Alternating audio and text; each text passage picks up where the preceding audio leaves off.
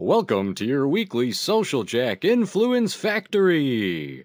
Introducing your coaches, Dean Delisle, Kate Hassett, and Jackson Delisle. Hey, team, what's happening? Hey, what's up? How's it going? Welcome to the program. Yes. Influence Factory. Right on. All right, everybody, welcome to another episode of the Influence Factory, and we are all together this time live from the Chicago studio. So welcome to all of you out there, wherever you are. We have an exciting guest today. We're going to be talking about marketing and blockchain, and exciting because it's a whole new revolution, and it's sort of taken a wave or taken by storm the different ways that we're going to interact with marketing. So for those of us, hey Shirley, how you doing? Those of us that want to engage with the social team, Kate, where do people go? Yeah, so we'll be live tweeting this whole program. Make sure you check us out on Twitter. Follow Get Social Jack and the hashtag Influence Factory. We have Jen there answering your questions and getting them to Corey or to Dean or to the panel. So make sure you check that out. And then we're also on every social media channel. We're on Instagram, we're on Facebook, we're on LinkedIn, obviously Twitter at Social Jack. So make sure you follow us. Yeah, right on. All right. So those of you that are new, we'd like to welcome you onto the program. So we are using the GoToWebinar platform. There is a mobile app version. You can also, if you just want to take us on complete mobile and not wait for the podcast, you simply click on or check your email, and there will be, if you click on, I think it's phone call, you will get an actual number and access code, and you can jump right in and listen to us on the road. Please do not watch while driving. So we'll give that public service announcement. And Jackson, after the program, where can they pick this podcast up? Yeah, for sure. They you can download it on iTunes, Google Play, Stitcher, Spreaker, SoundCloud, and then you can also watch the recording after the fact on YouTube. Wow, all kinds of options. And beyond that, you can also pick it up from the Social Jack Resource Center, along with a lot of links and items and downloads and whatever else we cover on the program. So with that being said, we always ask a question. So just curious to the audience. So a lot of us have had pets over our lifetime, and some of us have pets now. So what was or what is your favorite pet? What kind of animal? What's the name of the animal and the animal? So Kate, you have to choose. Oh my gosh, but they're not listening, are they? They listen to the podcast all the time. I have a cat and a dog, which everybody finds so funny because apparently you can only be a cat person or a dog person. So I couldn't choose between them. But the dog that I had as a child, I probably have like some of my most fondest memories of. His name was Macintosh, and he was a quiche, so a big fluffy dog. And so, that's the dog that taught me responsibility and, how to play nice with others. So I'm going to vote for him. There you go. And just to know, folks, we have Tracy chiming in and a few others. This is how you win. So, we always give out engagement prizes at the end. So far, Tracy's chiming in. Percy the guinea pig. He's a Neapolitan. I thought Neapolitan was an ice cream. I have no idea what that means. Shirley says T-Rex, her miniature schnauzer. That's awesome. I really thought she meant T-Rex. And I was like, you had a dinosaur as a pet? I'm confused. Did you see Jurassic World? It's like real. So Thank you for clarifying. She did, though. And Debbie's got her kitty cats, Steve and Kia. And then Nancy, hey Nancy, good to see you in here. Let's see, Doobie the gray check parakeet. Doobie, that's a good name. I know. Especially since I was just at the cannabis conference. And then Jackson, how about you? I don't know, probably the cat we have now, Nala. Yeah. Just cute. She's so adorable. My Does like little things like sleep with like her paws over her eyes and stuff like that. So cute. isn't it funny? It's like a what? Like some crazy, like multiple billion-dollar industry. It's like interesting how, and I always laugh, especially since you've moved to the city, Kate. It almost seems like the animals are walking the people. Do you notice that? It's like, Oh yeah. in control. There's like this secret society, and I'll watch some of the movies with animals. So anyways, we digress. It just feels like, I think they might be in control of us. So Mine right, are for sure. so thank you, everybody, for playing along. We always like to find something social out about each other. And remember, this is the key to your social success and your influencer-ness in the world, is making sure that you understand your audience and what's important to them and what they're about, as well as making sure you're transparent about what you're about, as long as it's legal. So Social Jack members, don't forget you can log into the Academy and pick up all kinds of resources. I don't know, about 300 or 400 classes and broadcasts and tools out there. We have tons of forums. Kate and I are reworking the influencer course that we're going to be delivering here in Chicago, and the one that we spoke about last few weeks, where we're launching. We're going to start in Asia with Malaysia, and then we're going to go across and down to, I think, Australia, down under. So we're going all over the place with this thing. So it's cool. But make sure you keep logging in and stay tuned, because Kate's and her team have been developing these great worksheets on the event influencer stuff. Jackson's been coming up with some great tip sheets and worksheets. So all that stuff is in here. So you just log in, click on docs, and pick those things up. So there's no limit to the resources that you have in there. Also discount codes to the upcoming events that we're going to talk about next. So we have the event influencer marketing to fill your next event. Oh my gosh, that's tomorrow morning already. Thursday, September 13th at 11 a.m. Central Time. Now, those of you that are regular subscribers and the people that are on today, we automatically are putting you into that class so that you can get the kit, you can get everything, the recording, even if you can't attend. We have a pretty full class for tomorrow, but we want to make sure that you get in there. Those members, Jackson, talk to Joe. I did talk to him about that a little bit, but let's go ahead and put the rest of those members in there too that didn't make it live today. Also, How to Rock Your Personal Brand. That is Thursday, September 27th at 11 a.m. You guys will be included in that. Please invite your friends to these too. These are really good to have conversations with your network to help increase your thought leadership and awareness. Very cool things. And then how to convert LinkedIn connections to clients, 5 steps to monetize your network. After all, it's great to be an influencer, but it's also great to get paid, right, Kate? I like it, yeah. Yeah, right. All right. And then we have for blockchain, we are proud media sponsors for the Blockchain Summit here in Chicago coming up on Friday, October 19th. It's an all-day event. If you need tickets, please get to us immediately, because those tickets are selling out fast. They have virtual tickets for sale too. We are handling the streaming part of this and everything else. There's about 500 people expected. So if you want to get access to this, please let us know. Oh, and then our course that you guys are on the waiting list for, a lot of you, we already have this thing, I think, half filled, the Chicago Workshop and Networking Event, How to Be a Business Influencer, Thursday, October 25th from 1 to 7 p.m. It's a great workshop. You will leave being an influencer. Trust me, it's super awesome. All right. Woo, we got a lot of events coming up, rounding out the year here. Okay, so let's see. So first article we have, or news article we have today, is 7 research-backed notes on how brands can build trust.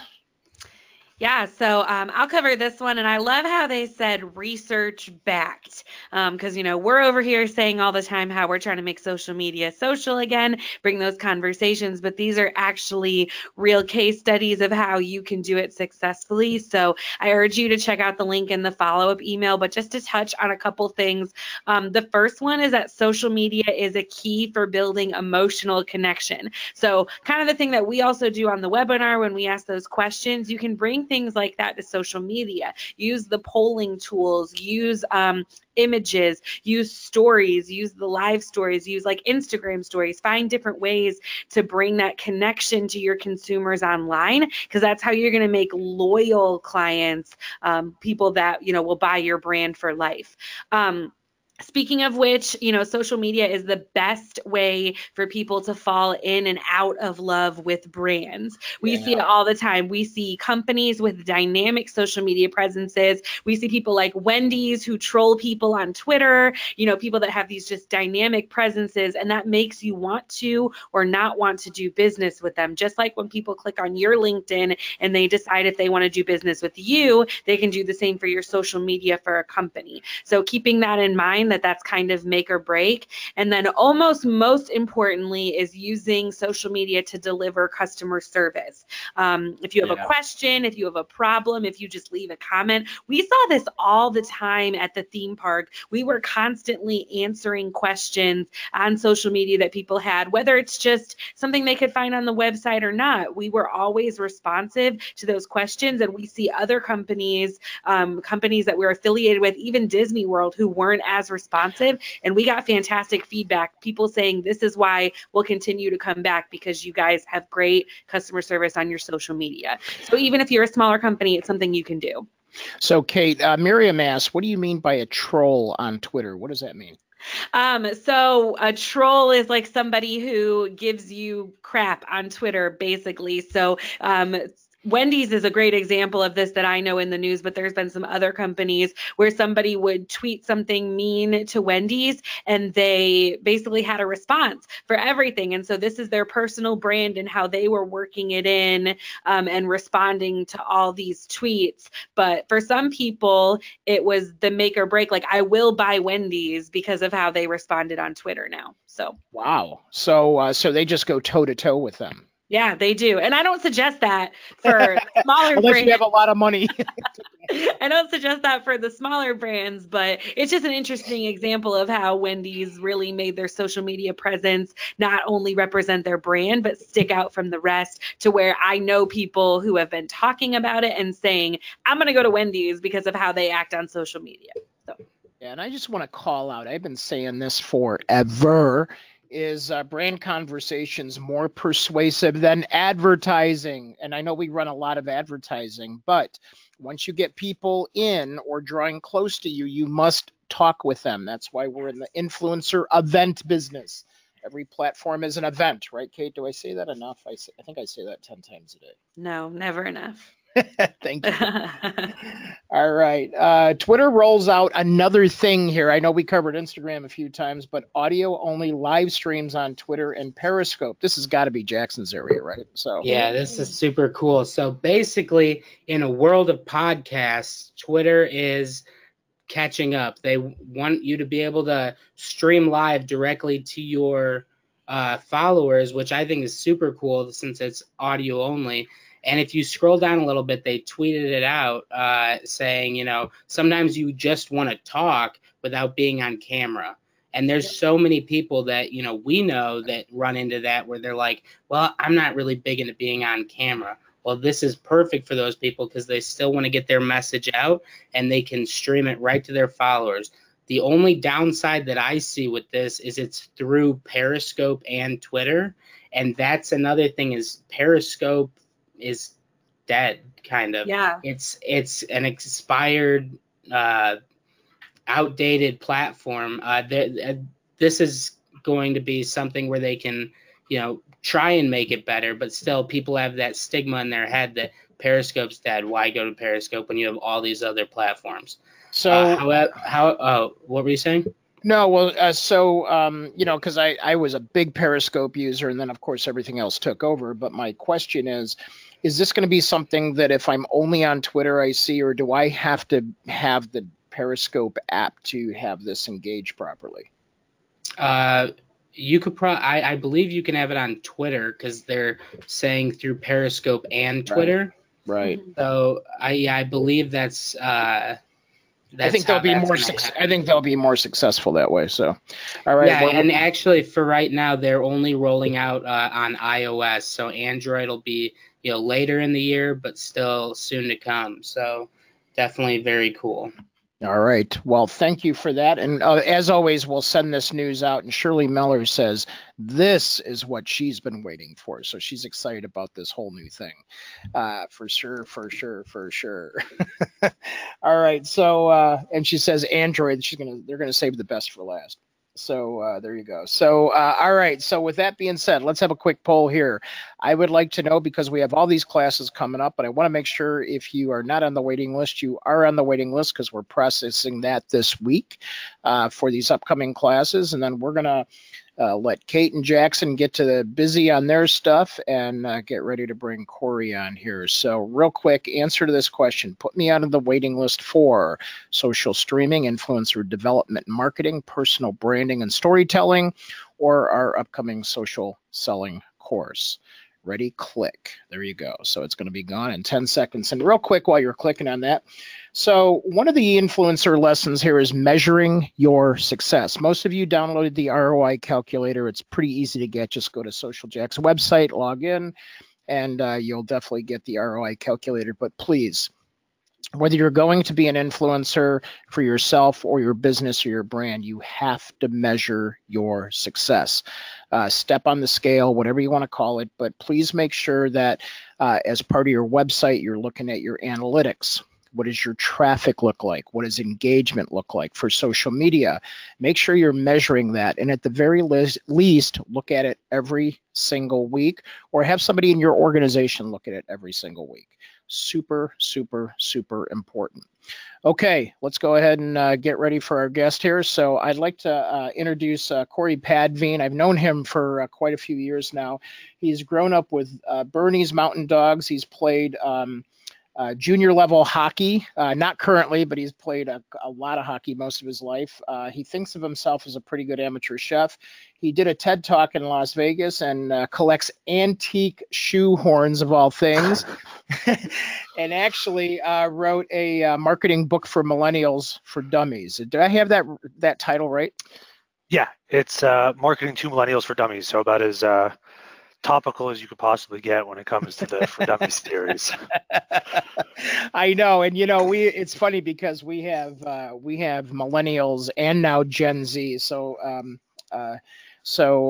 it's just so you're gonna have to write the next book on Gen Z. You realize that, right? Well, that's the funny thing about it is originally the whole idea was writing this book about the millennial mindset. The whole idea that it's not a question of whether you were born between A and B. It's a question of how people think and how people conduct themselves in everyday life. And then they asked if we wanted to do it as a For Dummies series instead. And then they asked me if I could do it as Marketing to Millennials because that's an easier title to sell. And I said, well, sure. I'm not going to say no. I mean, that's what you're asking for, then that's absolutely what you're going to get. But it's much more about, the whole idea there is exactly, what you were just saying, which is it's marketing to people today. Right. Yeah, right. Well, we'll just group them all together as a title and call it a day. And I'm going to let you. I'm going to give you a quote for your next book on the Gen Z thing, because there's going to be something cool about that. So Gen Zs were all born with devices in their hand, basically, right? Because millennials still were in that transition period. So Gen Z were born. So we say they're swiping before they're wiping.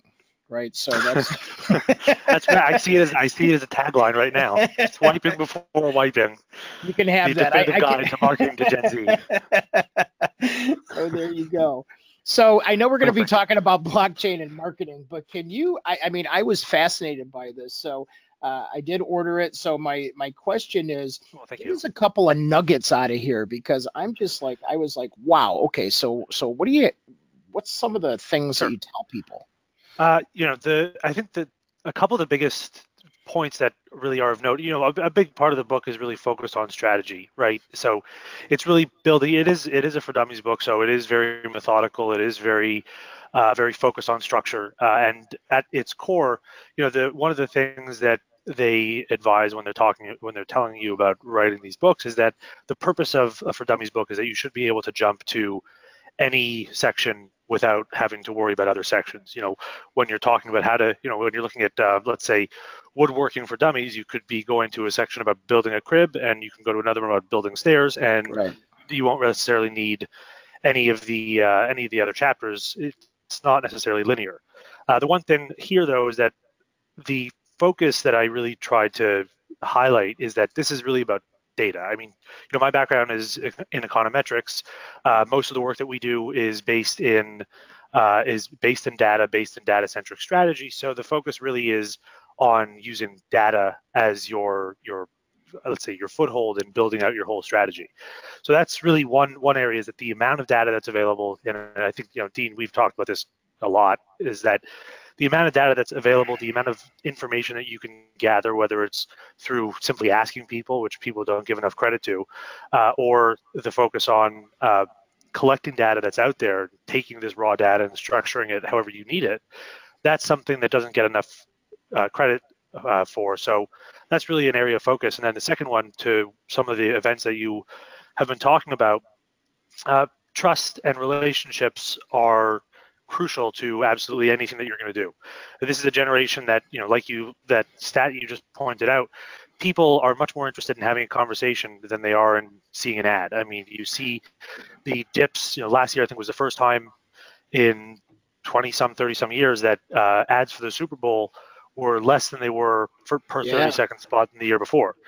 You look at every single one of the ads, it was 2004 or 2006, Audi was the first brand to use a hashtag in their commercial. And last year, 100% of brands had a hashtag, because the whole point was about maintaining conversation, building trust, going outside of the ad. And didn't Doritos or somebody break the mold like 2 years ago because of millennials? They started on social media, the ads, didn't they? With the whole UGC campaign. So it was create the 30-second spot. If you win, you get $1 million and I guess a lifetime supply of Doritos or whatever it was, and then we'll buy the ad spot and you'll be featured in the Super Bowl. Right. But I mean, that's so it's really about relationships and building that rapport over spending huge dollars on advertising to beat the competition. This isn't the Mad Men era, as much fun as that show made it look. This is much more about cultivating relationships, getting more personal, building that trust, because one of the points in there about consumer trust, it's every year Edelman puts out their trust barometer, and 90+% of people trust a peer over a brand. So it's really more about trust in that relationship than it is about who can spend the most, who has the best looking brand. Not that that's not important, but it's certainly not the most important. So this is a big focus of the book, is on how to build those relationships. Well, and correct me if I'm wrong. This just popped into my head, but I'm thinking, it's almost like, we've all heard the boiling the frog component of marketing and subliminal advertising and commercials, and we've grown up with this just things coming at us from all directions, and so my thought is, I think millennials actually gave us that aha moment that said, hey, we're tired of being sold to. We want to be buyers. Yeah, and I mean, I think one of the better examples of that, and that ads coming at you in every which way, you're talking about 1976. The average consumer was shown about 500 brand images on a daily basis.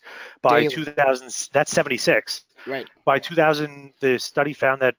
And now these are brand images. These aren't ads, but I'm sitting at my computer right now, and I have 25 different brands that I'm looking at, which are being shown. The average consumer in 2015, I think it was, sees a little over 5,000 a day.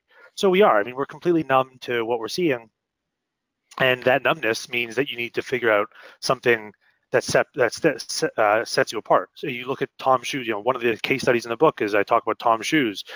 Tom's has built this huge following with a millennial base of consumers because they make it very clear. Yeah, our shoes cost $65, but the shoe itself is worth $32.50, and the other $32.50 is for another pair that's going to go to someone who doesn't have them.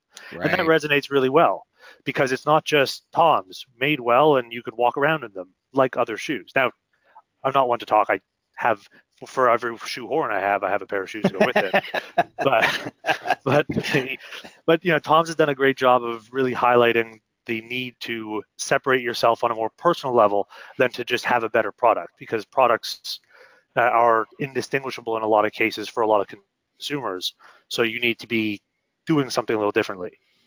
Yeah, and I've been I've been in the B2B side of marketing forever. I mean, we do have some consumer brands, but they're tied to B2B initiatives, so more B2E Sure. or blended or two sides of the equation. But what's interesting is I've only ever worked on campaigns that are value based. That's where we get all of our education. That's why I built Social Jack, because I'm like, we're going to teach people, we're going to generate trust and then draw people in, and that's the only type of things we work on. And I think we're in that mode now where people are getting that. Do you see more of that on your side? Yeah, and I mean, the exactly that point, value added needs to be the central focus of anything that you're doing. I mean, we in a given second, I could scroll through hundreds and hundreds of pieces of content and give almost none of them a second thought. So unless you're going to be providing me with some sort of value, whether it's in your content, whether it's in your product, whether it's in your overall marketing strategy and mission, and that value can be intrinsic. It could just be me feeling good because when I bought this product, I knew that part of it was going to help somebody who didn't have something. It could be something that is value in that I'm learning. I know I get something more out of it. You see these content campaigns that are focused on, let's say, insider information or behind the scenes. Right. These are the kinds of pieces of content that people are willing to pay for. People pay for subscriptions because they get access to, let's say, access to early bird tickets, or they get access to first run of a print or of a video or whatever it might be, because people like being in that inner circle, and that's value that people have, or that's value that's added from that form of payment. So just that very transactional relationship between brands and consumers is sort of evolving. It still exists, but on a much more, let's say, primal level, that I will go to a store and I will buy food because I need to eat to live. But when I'm going to a restaurant, you see these affordable, or these farm to table experiences and these more affordable set menu experiences. Those have become much more in fashion because, again, there's a value being added to the overall experience where I'm not just paying for the quality of the food and the food that I'm eating, but I'm also paying for the surrounding experience, the environment, etc. Yeah, for sure. Since you're a data guy, I'm going to transition and I'm going to shoehorn a question in here. Do you mind that? That's no problem. You see what I did there? It all comes together. Yes, exactly. So you look at a lot of data. You're like me. You and I are like scientists when it comes to data. We get a little bit fanatical. We love our dashboards and analytics. And you and I met talking analytics over a few cocktails at SMSS, like, I don't know, a long time ago. So my question is, there's a lot of content today, and Kate listening in and a lot of our audience, we generate a lot of content, and it's really, are we valuable? Are we newsworthy? Are we connecting to our audience and all that? Do you think we're hitting, or are we doomed to hit a saturation point? And what are you seeing around that? Yeah, I think in the same way. So one of the things that I don't think gets, or doesn't get given enough attention, is the fact that we went from radio for about 150 years to television for about 60 to, I mean, we're talking about an exponential growth or an exponential evolution, right? So we're talking, following Moore's law of transistors on a chip, we're talking about this hyper exponentially increased rate of evolution. So we're talking about 2004, Facebook pops up as a comparison tool at Harvard, and fast forward 10 years, and it's a Fortune 100 company. Fast forward 5 years after that, it's one of the 5 most valuable companies on the planet. So there's this rate of growth, and at that same time, part of what has made it so valuable is the amount of information, the amount of content that's in there. At the same rate that content in there has grown, we've sort of grown weary of content, which is why you saw things like going from blogs to images and videos to podcasts, to video podcasts, to things just like this becoming much more popular because the desire to digest content is still there. The amount of content is overwhelming. So we're looking to digest it in the shortest time frame in the simplest way possible. In terms of a saturation point, I kind of feel like we are either at it or we've already passed it, because the more and more you're starting to see this realization on the part of brands, on the part of marketers, that you don't need to be posting 5 blog articles a day and posting to your social channels 650 times a day and tweeting every second of every day. It's much more about, going back to what we said, it's much more about showcasing value, sharing something that is worthwhile, as opposed to just sharing to get your content out there. And that's why, we've worked with the number of clients, and I'm sure you have too, who have said, should we be jumping onto this network? And we'll look at them and say, look, unless you're really the time to build massive audiences overnight is gone, and it is not coming back. And unless you are really going to be providing some sort of useful value to that network, unless you really have a content strategy that is going to be of any additional value to a new audience with that network, just because you heard about Snapchat from your granddaughter or from your friend's niece, doesn't mean that Snapchat's going to be of value to what you're doing, because we're no longer in that era where just being somewhere is going to cultivate a following overnight. Right. So that's why I kind of feel like we've hit that tipping point where brands and consumers are starting to realize just because you can doesn't mean you should, which I think is a really good thing from a marketing standpoint, from an advertising standpoint. But there's still, for as many people who have figured that out, there's still just as many that are not there yet, whether it's because this just isn't the world they live in, or it's because they're still trying to make something happen. That remains to be seen, but I kind of feel like that saturation point's been hit. Yeah, absolutely. And I'm glad you said that. And Kate's probably has a sigh of relief on the other side. Well, she has a whole team that generates content and posts and things like that. And sometimes, it's not about the 5 posts a week, or like you said, the 5 tweets a day, or whatever it is. It's almost to the point where, okay, let's take a step back. Let's pause. We actually just had a pause session last week where we're like, when you're done with a content calendar, pause and feel as if you would connect to that content. Like, would you have a conversation with this content?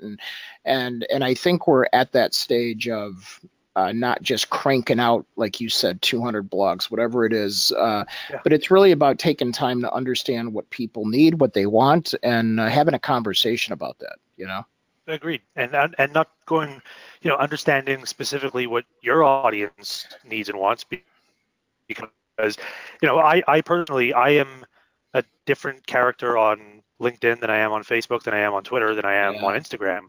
And my expectations as a consumer of content and products on each one of those networks is completely different. So you need to understand, like you were saying, take that second, take a step back. Is this an article that's just being written for the sake of getting a new piece of content up? Or is this an article that's been written because you actually want to engage with people, you want to give your 2 cents, you want to showcase your, let's say, individuality or your opinions on something? That's a much more valuable process than just having a room full of writers going at typewriters all day long. Right. So Jackson, mark this segment, because we're going to play it in Friday's meeting. Because if Corey says it, even though we say it every week, it's going to sound different than us saying, than Kate and I repeating it every week. So you know how that goes. Yeah. Right. So, all right, I'm going to shoehorn some blockchain in here. Is that cool? Let's do that. We're almost out, though, of shoehorns. Yeah, right. Exactly. I love that. How did you get started? No, give me like the short version of that. I'll give you my grandfather had an antique shoehorn that when he moved out of his home, he basically didn't have enough room for everything that he was taking. And among those things was this antique shoehorn that I remember when I was a kid, I'd always played with, not realizing I was holding this antique handcrafted bamboo shoehorn. And I got that, and I thought to myself, this is pretty cool. And then I found myself having bought one that from a street vendor one time, and then I stumbled into this estate auction online, and I bought one there, and Wow. all of a sudden I found myself having this small collection, and I said, this seems like this is the kind of thing an eccentric billionaire would collect. So why you're don't I setting do yourself this up first? Exactly. So now I could either be this, old basement dweller with no money and a collection of shoehorns, or I could be someone successful with a bunch of antique shoehorns on a wall. So it's going to be either hoarder or success, but I need to go one of those two directions now. I don't have a middle ground. I love it. So awesome. So with blockchain, right? Because you just saw that I popped up that we're streaming a big blockchain event coming up here in Chicago. Sure. So for everybody that's out here, and most of us are marketers that are listening in, or business owners that want to figure out their influence and all that good stuff. What is blockchain, like in the simplest form? Sure. So I guess the simplest way of explaining it would be a transfer of data in a decentralized community, whereby every single member of the community, or in this particular case, let's call it a ledger, a distributed ledger, where everybody's responsible for overseeing and verifying everybody through the technological structure is individually and independently responsible for verifying that the transaction is approved. So, for example, when a collection of transactions takes place, those are taking place within, and a transaction it could be a purchase, it could be a transfer of data, it could be the filing of a contract, whatever it might be.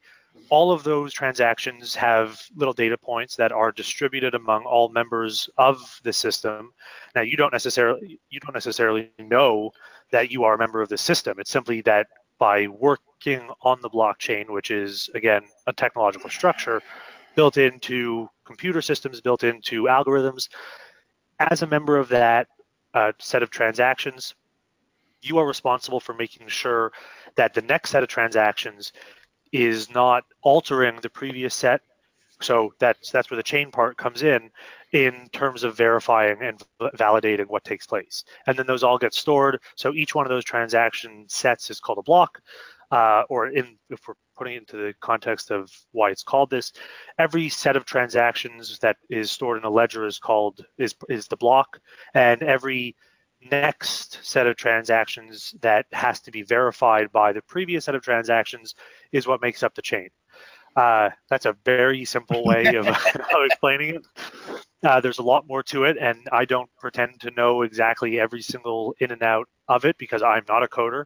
I am a marketer who is trying to understand it from a much more practical standpoint. Right. Because I know that when you talk to coders about blockchain, they will talk to you as if you've been coding for 40 years and all you've done is write code to build on the blockchain. So I've always tried to take that and try and make it into human speak so that people can understand what this is and how this isn't just about the things you see on the news when it comes to things like Bitcoin. I was going to say, and it's not really the same thing as Bitcoin, right? So where the market's going up and down. So Bitcoin is a speculative asset. Bitcoin is no different than gold.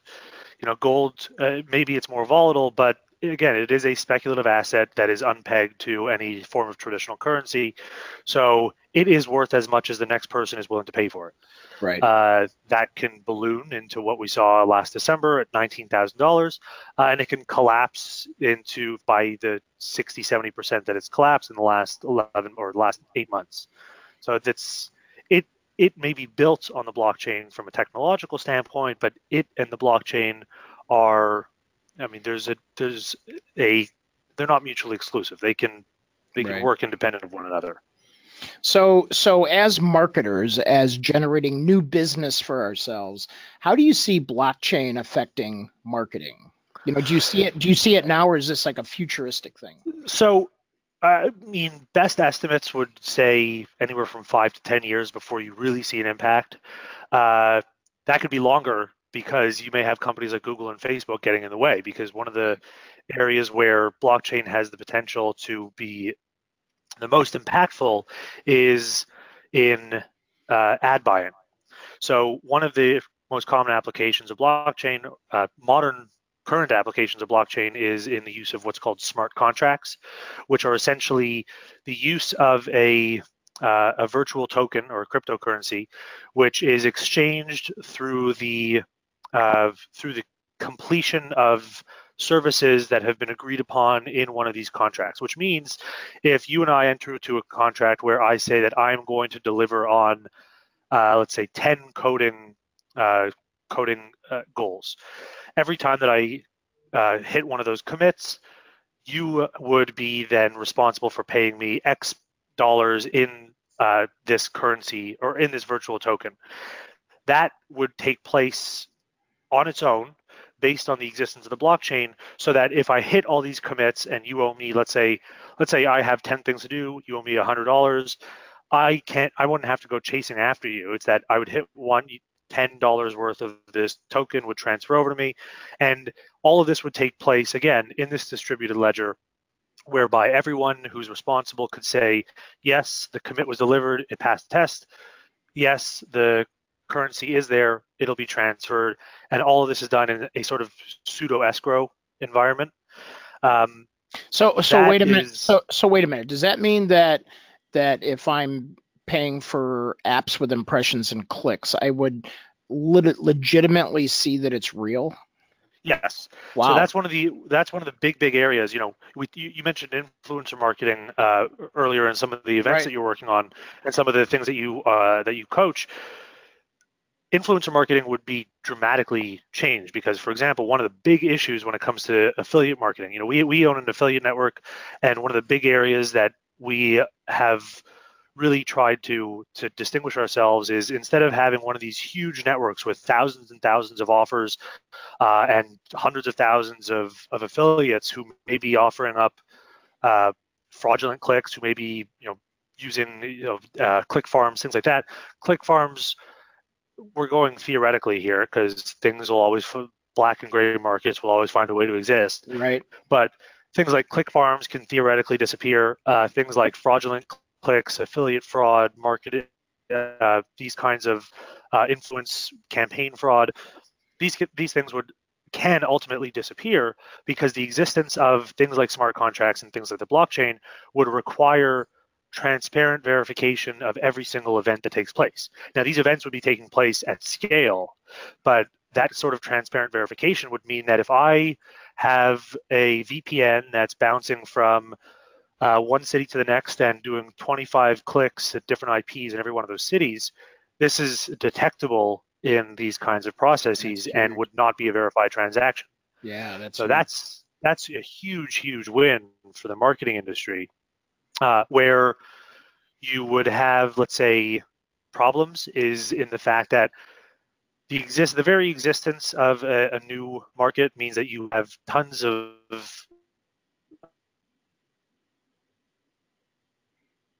involved in marketing. These marketing tools would be extremely, you're talking about, you've already seen it, you're seeing fraudulent campaigns, you're seeing huge amounts of cryptocurrency ICOs, initial coin offerings, where you're seeing huge theft, but the potential for the technology is great. It just needs to be applied at scale, and it needs to be applied properly. Yeah, so that would mean that do you see like or you may not even need it. I was just thinking, well, because I at a period of my life I worked in like audit of data. So it's like, Right. Somebody's verifying, but it's almost like the blockchain itself is verifying and auditing, right? Yes. So that's a perfect way of putting it, is that the auditing process, the verification process is being done by the existence of the technology. So you're talking about a huge middleman operation, and the middleman operation, by the way, is why something like ad buying and ad placement, you could be looking at the death of media buyers. You could be looking, so there are downsides to this, because when you are talking about what you're looking for in terms of results and what your spend is, this is a process whereby delivery can be done and verified without somebody going in, taking 30%, placing the ads, and you could be talking about a pretty significant dip in the need for media buyers through an automated blockchain-based ad buying process. or an affiliate placement process. So there's a lot of middle ground that is wiped away because of technology, but automation technology and the death of industry is nothing new. I mean, that's you look at any industrial revolution, and that's exactly how it happens. Right, exactly. It's moving faster and faster. Did you see the social network called Minds, Minds, Minds.com? No, Check that out. worth taking a look. Yeah, it's the first social network. Our guy Joe just found it and turned us onto it, but it's growing at a faster rate than Facebook, but it's the first blockchain-based and token-based social network. So this is where I think things are going, where there's not like a Google or a Facebook or some enterprise that's owning what Sure. you do and how you're doing things. And I think that's what you're saying here is like, we're going to see this whole shift. And I don't think it's going to be as long as we think it is. I think it's, well, I don't know, who knows? But these big companies, while they're doing it, I think there's a lot of entrepreneurial people going, hey, I'm going to eliminate this Fortune 500 and I'm going to do this thing. I agree with you that there is. The thing about decentralization is that all it takes is one major government to say no. One of the big reasons why you saw this huge collapse in crypto is because governments in South Korea, governments in Japan, and governments and governments in Hong Kong all said all put either huge restrictions or flat out banned cryptocurrency exchange. And when that happens, the market is kind of left in this no man's land. I know that Bitcoin mining has moved very heavily. I'm based here in Montreal. Bitcoin mining moved very heavily into the Quebec market for two reasons. One, the climate here and the fact that it's powered entirely by hydro energy means that the energy prices are really much better than they are in a lot of other places. Here in Washington State, actually have the two best geographical makeups for Bitcoin mining and crypto mining. But one of the other reasons is because a lot of particularly Asian markets where there's been a much heavier crackdown because of fraud on cryptocurrencies and that kind of use of blockchain, they've had to move their operations significantly. And if you have any sort of let's say a World Trade Organization that makes any sort of declaration about cryptocurrency or blockchain or any of these things, it's great to have the problem that you saw with with some other emerging markets. Let's take a look at online gambling in the United States. Right. There was a very quick jump to make it illegal. What ended up happening when you look back over the last 12 years, 15 years, is that jump to basically blacklist all online gambling operations in the United States has led to a loss of hundreds of billions of dollars of tax revenue. So nobody's going to jump the gun and make anything flat out illegal or block out any sort of blockchain operation. And at the same time, any blockchain operation that's working to disrupt a major multi-billion-dollar, in some cases multi-trillion-dollar industry, is really going to have to tread carefully in how they do it, because companies like Google and Facebook, even though they may seem to be to bend to the will of the people, it's their world and we live in it. So basically, all Facebook has to say, you look at things like ad blockers on browsers. All it takes is for companies like Facebook, companies like Google, companies like Forbes is one of my favorite examples. Forbes, which is a hugely trafficked site, put up an ad blocker. So you couldn't access the article you were trying to read unless you turned off your ad blocker. And I mean, that's their version of a paywall. And all it takes is for these major media companies to say, we don't like what's happening with blockchain because we're not doing it first, and it can shut a lot of these things down. So it needs to. That's why when I say 5 to 10 years, is because while these things may happen quickly, they also need to happen intelligently so that they don't get they don't hit this wall. Right. No, that's funny, and it's how marketing works. So somebody was just telling me we're in a big collaborative tech space here. And I was talking to a couple of the tech guys and telling them we're going to be talking about blockchain. And one of the young guys looks up and he goes, "Yeah, did you hear about Yummy Yogurt?" And I go, "No." He goes, "Yeah, they changed their name to Yummy Blockchain." Yeah. And they sold for like, I don't know, some ridiculous amount of money. Yeah, they did. I mean, and that was the. I remember seeing that. It was so. They just put in. It was, I think, a 40% bump in their valuation when they added the word blockchain in there. There was also, Kodak. I'm sure. I'm not sure if you saw Kodak announced not too long after that, actually, that they were moving. Kodak, the camera company, announced that they were going to be moving to a blockchain model, and their stock jumped 30%. I also saw who was it? There was someone else recently. Overstock.com is That's right. basically a cryptocurrency company now. But one of the things, and here's a perfect example of practical applications. Kodak is, That's right. while they are a camera company, they also do have photographers and they do have a library of photos. One of the big problems, especially with the internet, the way it operates, is some people do get their Shutterstock license and they buy photos, and there are photographers who get their residuals and who get their royalties. Most don't.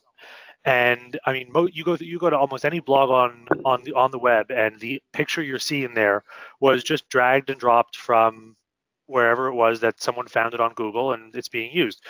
Kodak's use of blockchain is kind of creating an environment whereby the existence of the blockchain and the existence of a pegged cryptocurrency, the Kodak coin, which is going to be used as a means of exchange, will allow any use of a picture within their library built in this blockchain by anyone who, even if they drag and drop it, anybody using one of these images will be using it under a license that is verified by everybody who is a part of it, and the royalties, however small or large they may be, will be going back to the artist in question, which is the perfect example of how powerful blockchain can be in fixing things.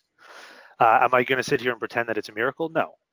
But it has a lot of significant power to better industries that apply it properly, when they're not just looking at it from the perspective of Bitcoin and blockchain are the same, and that's all there is. Yeah. So there are some really cool practical applications to it.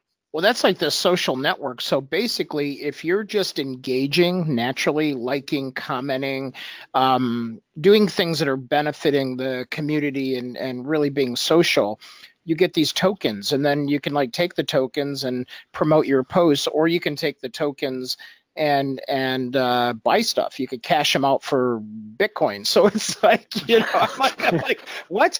So I can like, you take one cryptocurrency, exchange it for another cryptocurrency, and then exchange that for cash, maybe. And then you can buy shoes and shoe horns, right? So exactly. Add to the collection. So, of course, my mind won't stop thinking about where the hell is all this going, because it's like, it's crazy, man. It's like, what's next, Yeah. No, so, it's a very fast evolving space in terms of how it can be used, where very similar to 3D printing, which everybody got really excited. Everybody thought that they were just going to start printing villages and changing the world. 3D printing's best applications are in printing small valves for aorta replacements, and those doesn't get front page headline news because it's not something flashy and exciting. So when you stop hearing about blockchain, recognize that it's probably being used in the right way and in its most exciting way, which is really only exciting insofar as big changes are happening behind the scenes, as opposed to $19,000 cryptocurrencies being traded by everybody who can get their hands on them. Right. So we're beginning to wrap up here. Most people were chiming in because this is still a very foreign subject to a lot of people. Sure. They're just trying to grasp it. So then, who do you follow? Who do you read that helps you sort of stay inspired, connected to all this stuff? Who do you like? One of the only blockchain based newsletter that I subscribe to is a company called Block Geeks. The reason why is because, so BLOCKGEEKS. The reason why is because it really is a forum for what's happening in the industry of blockchain specifically, as well as lessons about what it is, how it works, how it's applied in a number of different industries. So that's the newsletter that I follow. In terms of news, to be honest, paying attention to any sort of mention of blockchain in major news outlets is worthwhile. So CNBC, Bloomberg always has really good stuff in there. The mentions for, Google alerts in general, you have the cryptocurrency blogs and the cryptocurrency news sites are good, but they're much more financially focused than they are tech focused. And because my interest lies much more in technological applications and practical applications, the crypto side isn't what interests me as much. But when it comes to major news outlets, I find that Bloomberg is way more ahead than most when it comes to their discussions about you're right. blockchain and cryptocurrency. So that's really where let's call it breaking news. That's where I would get a good chunk of it. But it's really just a question of going out there and finding it, because the oldest crypto conversations are a couple of years old at best. So nobody's really established their foothold as being the preeminent focal point for all things blockchain and crypto based. Yeah, for sure. So as we ask our audience, we always will ask this, like, are you a business influencer? So yourself, as you have, and we're going to bring Jackson and Kate back on, but as you have developed your influencer, you've always been like a regular, I don't want to call it a content machine. Has this been a natural thing for you, or do you have any advice for people that are looking to increase their influence, of one small tip that you found useful for yourself? I would say that the most useful thing that I ever did was take an hour, and this was, when I first started the company, this was not just by choice, but this was the rule of the day. And this goes for pretty much everybody here, is take an hour at the beginning of every single day and just read everything you can. Watch the 1-minute video about something new, listen to the 2-minute discussion about something, watch those little whiteboard videos on YouTube that talk you through how something works. That's educating yourself for an hour a day is the most valuable thing you could do to become someone who knows more than everybody else, because you are the one who sees everything that's out there before, at the start of your day. And that's really where a lot of the inspiration for writing articles comes out of that too. So that's the best piece of advice I could give. It's the best thing that I did for myself, and I think it's one of the better things that we do here as kind of our daily morning routine with everybody. Yeah, that's cool. And Jimmy Z just said leaders are readers. One thing I heard on the radio, I'm one of those few people that listen to the radio besides Kate, is that they were saying that when this guy gets writer's block, it's a sports radio thing, but when he gets writer's block, he says he plays a quick game of chess, even online, because it uses a part of your brain that just is like erasing a whiteboard, which I've never heard before. And I was like, I love chess, so that's going to be my new try. I'm going to try that. So what the heck? But it's so different. All of a sudden on Social Jack, there's hundreds and hundreds of articles coming out. Yeah, right. About chess. It's all relative. So, Kate, what did you learn having Corey on?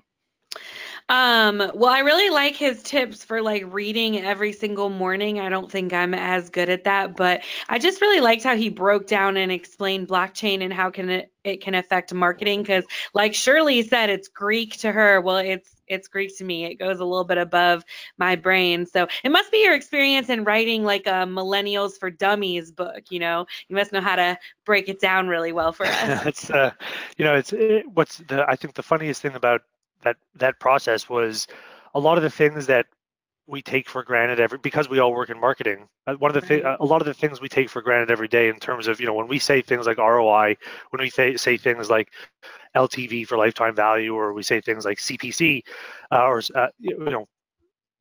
these are things that we take for granted, and the assumption that I needed to make for absolutely every single page I wrote was nobody knows what you're talking about, so explain it as if this is the first time anybody's hearing it. It's kind of like that subreddit, Explain It Like I'm Five, which is one of the Right. best subreddits out there. I like that one too. That was the best process that came out of that writing, was explain everything as if this is the first time anyone's ever heard it. Yeah, for sure. Jackson, you have a quick 15-second snap of what you learned? Yeah, I really liked when he was talking about how in 2017 users were exposed to like 500,000 brand images, but like you're so numb to it that you don't even realize because you're constantly being right. So that was cool. And then also what he said about watching like a 1 to 2 minute video every day, constantly educating. Yeah. I like that a lot, so I'm gonna start doing that more. Absorbing, right, for sure. And then Jackson, do we have a Starbucks winner this week? Yes, we do. Nancy Reed. Nancy, congratulations. So remember, Nancy. Yes. So remember, Nancy, what you want to do is take something that you learned from today and educate that person over a cup of coffee. And then, mention Corey and maybe his book and maybe even the blockchain thing. It might be a decent conversation and spark some other things and ideas, but this will help stimulate not just the conversation, but you being a thought leader and sharing knowledge. So, Corey, we just love having you on. It's like always something fresh, something different, something new. Yeah. So appreciate the heck out of you. And thank you all very much. I think I passed this up. Yeah, we're going to have Greg Michio next week, Internet Marketing for Small Companies. Going to talk about some more, a little bit about conversion optimization, which we all love to convert more, right, Corey? No matter what. That's always, that's the goal. So, and then we want to encourage you to visit Corey. So if they want to follow you, Corey, best place on social? You just type my name into absolutely anything. I never went all too crazy with changing things around. So if you look up Corey Padveen, it's at Corey Padveen on Twitter, on Facebook, on Corey.Padveen on Facebook. But you'll find me everywhere under that exact name, or CoreyPadveen.com for my personal blog, and T2 Marketing International, or T2.marketing for corporate one. Cool. Well, thank you so much again, and thank you to all of you listening out there. And please pass the word that this is good stuff, and Influence Factory is always helping you to build your influence. And with that being said, we will see you all online real soon. Take care, everybody. Thanks, everyone.